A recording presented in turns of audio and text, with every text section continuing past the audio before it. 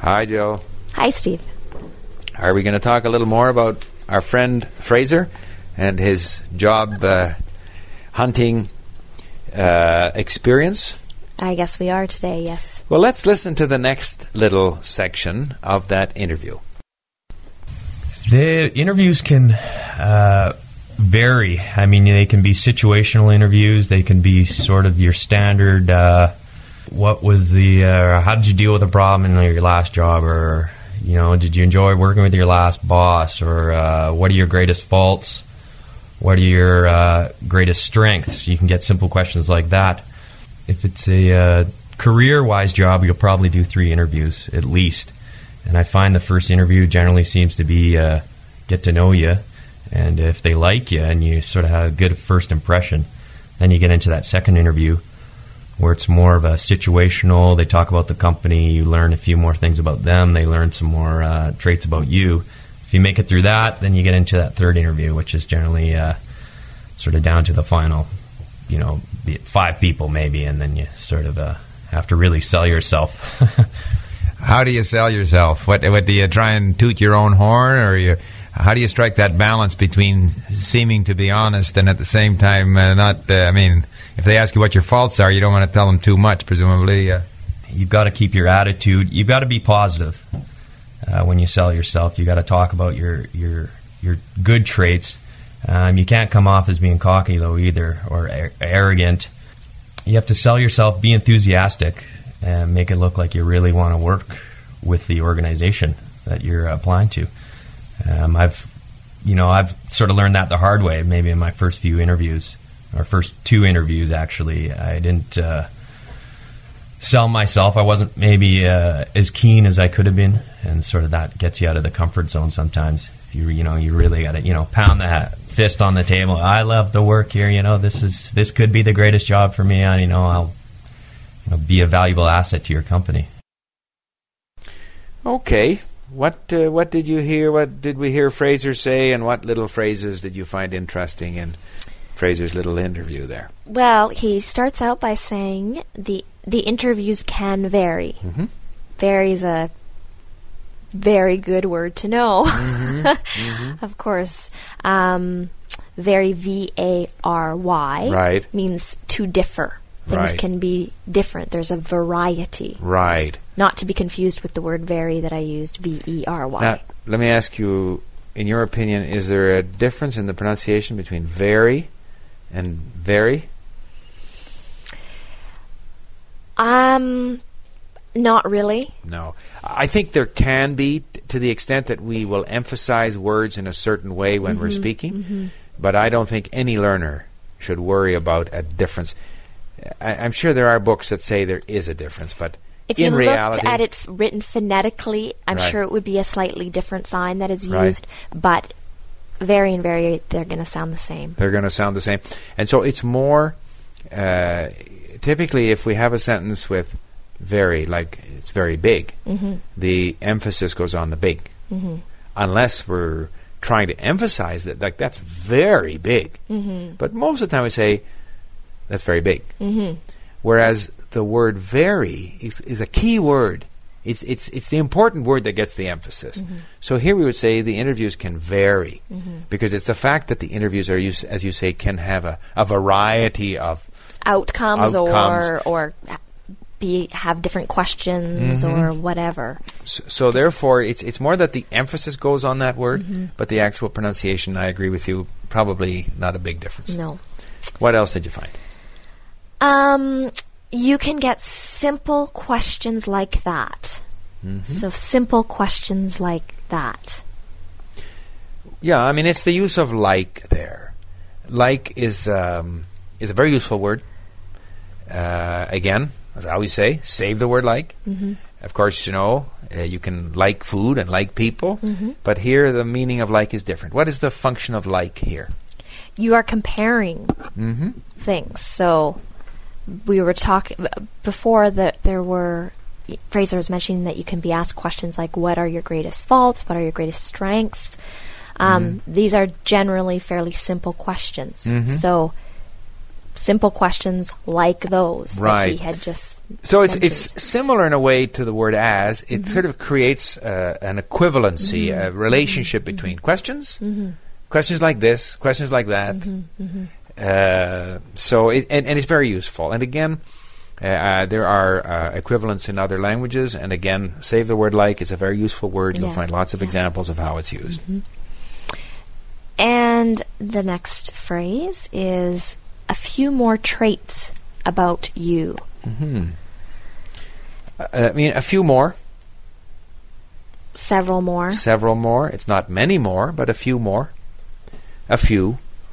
One interesting thing, of course, even native speakers also say they'll use the word less instead of the word fewer very often. So there were fewer people at the party than I expected.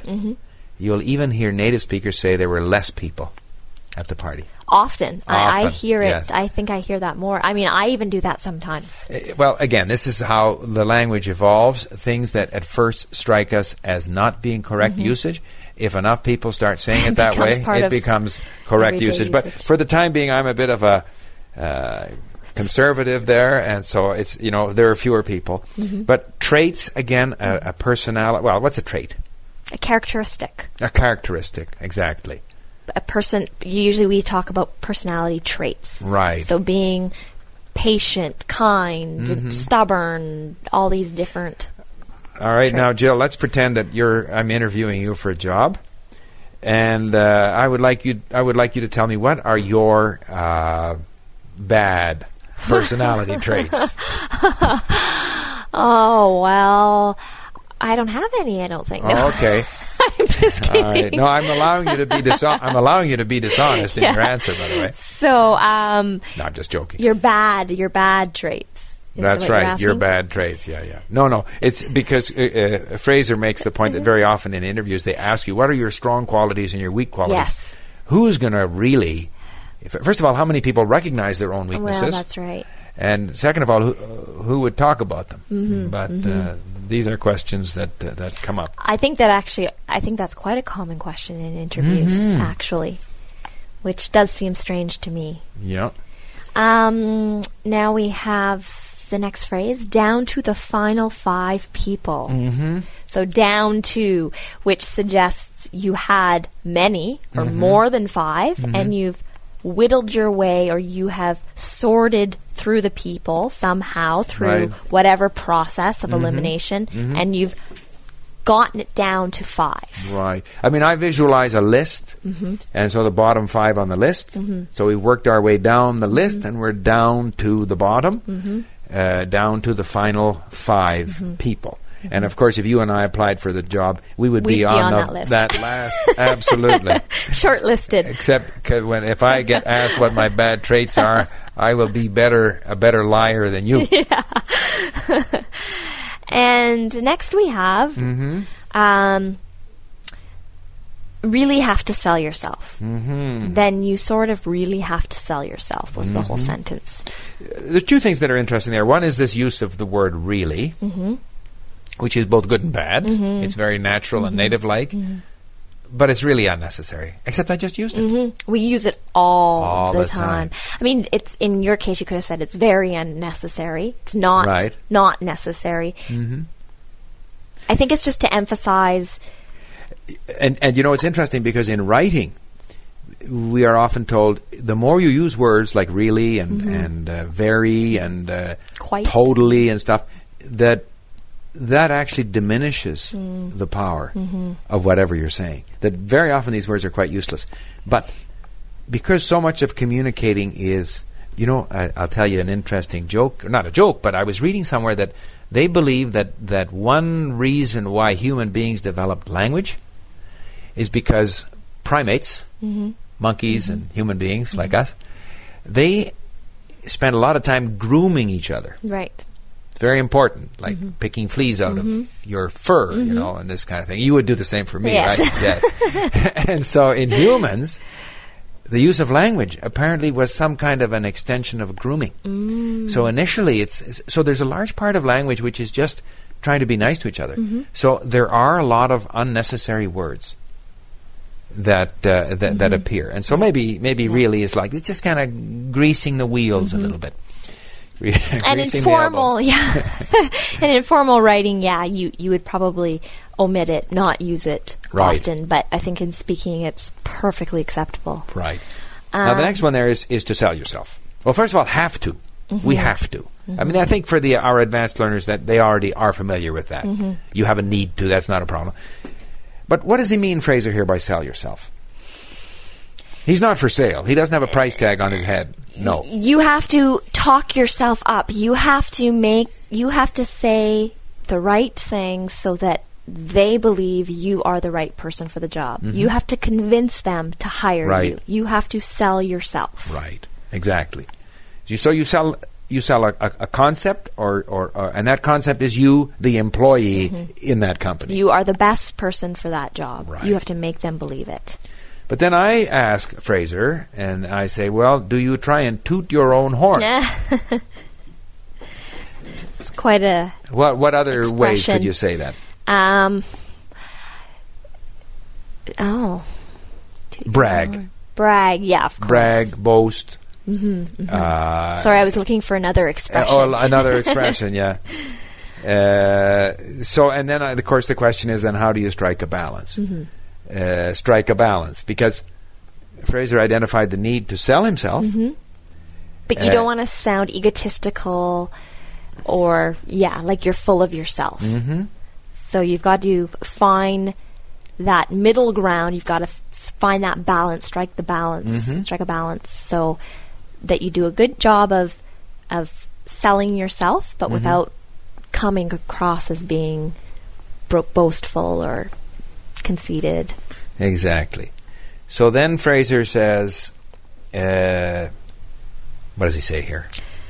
You've got to keep your attitude you've got to be positive. Right. I think that's important. That positive is like, okay, plus is positive, minus is negative. But positive means more than that. Yeah, I mean positive people expect good things and usually they use positive words when they're speaking. And they're generally more pleasant people to be around. People like to be around positive people. As long as they don't overdo it. And then Fraser says, you can't come off as being cocky. Right. So what does cocky mean? Again, kind of arrogant, like you know everything. Overconfident. Perhaps there's an implication there that you sort of don't care about other people. You only care about yourself. It's definitely a negative. It's a negative. Word. So you have to be positive, but you can't be cocky. Right.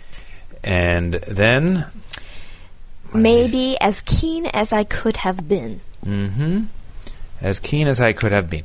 I mean, that's just one of those expressions with could. As keen as I could have been. As strong as I could have been. Maybe my answers were not as good as they should have been. So that structure, we see that quite often. Very often. And the next phrase, out of the comfort zone, or out of your comfort zone, is very common. So the comfort zone is a more recent term, but we hear it quite often right now. When you think of comfort zone, what do you think of? What's familiar to you? What you know. And now, I'll take an example. For example, your boyfriend Chris likes to climb mountains, right? Yes. And he likes to take you along. And when you're going up a steep mountain, are you in your comfort zone? No, I'm way out of it. Way out of my comfort zone. Although my comfort zone is expanding. Is going now. up the side, up the mountainside. Yeah. Okay. Right. And sometimes, of course, it's good to get out of your comfort zone because it then takes you to another level of achievement. Or that's right. You usually have to push yourself harder and challenge yourself. It's a challenge to leave your comfort zone, but it often can lead to some greater rewards. And pound that fist on the table. Now here, Fraser is saying that he has to, but he doesn't really mean that he's going to pound the fist on the table. Right. but he is implying that he has to really convince the potential employer that he would love to work there. Right. And that this would be a good job for him. He's got to show a lot of enthusiasm. And That's right. So, I mean, this, I think, is an image that people can easily understand. But sometimes if you're reading in a foreign language, you have a tendency, obviously, to translate literally. So, because, pound the fist, what's going on. But this just simply is a figure of speech. Right. Exactly. Figure Okay. of speech. And the final one today, be a valuable asset to your company. I will be a valuable asset to your company. Assets a very useful term. I mean, companies have assets and liabilities. Companies own factories, or they even have furniture and computers, and these are all assets that companies own. So here, of course, he's talking, again, figuratively, that obviously in terms of accounting, people are not an asset on the books. But in reality, a company is only as good as their employees. Right. So their employees are actually very valuable assets. That's right. They are very valuable assets, not in the accounting sense, but in the sense of an asset as being something of value. Of value, right. Something of value. Okay. I think that's fine. We've provided some supplemental information on this segment of Fraser's interview.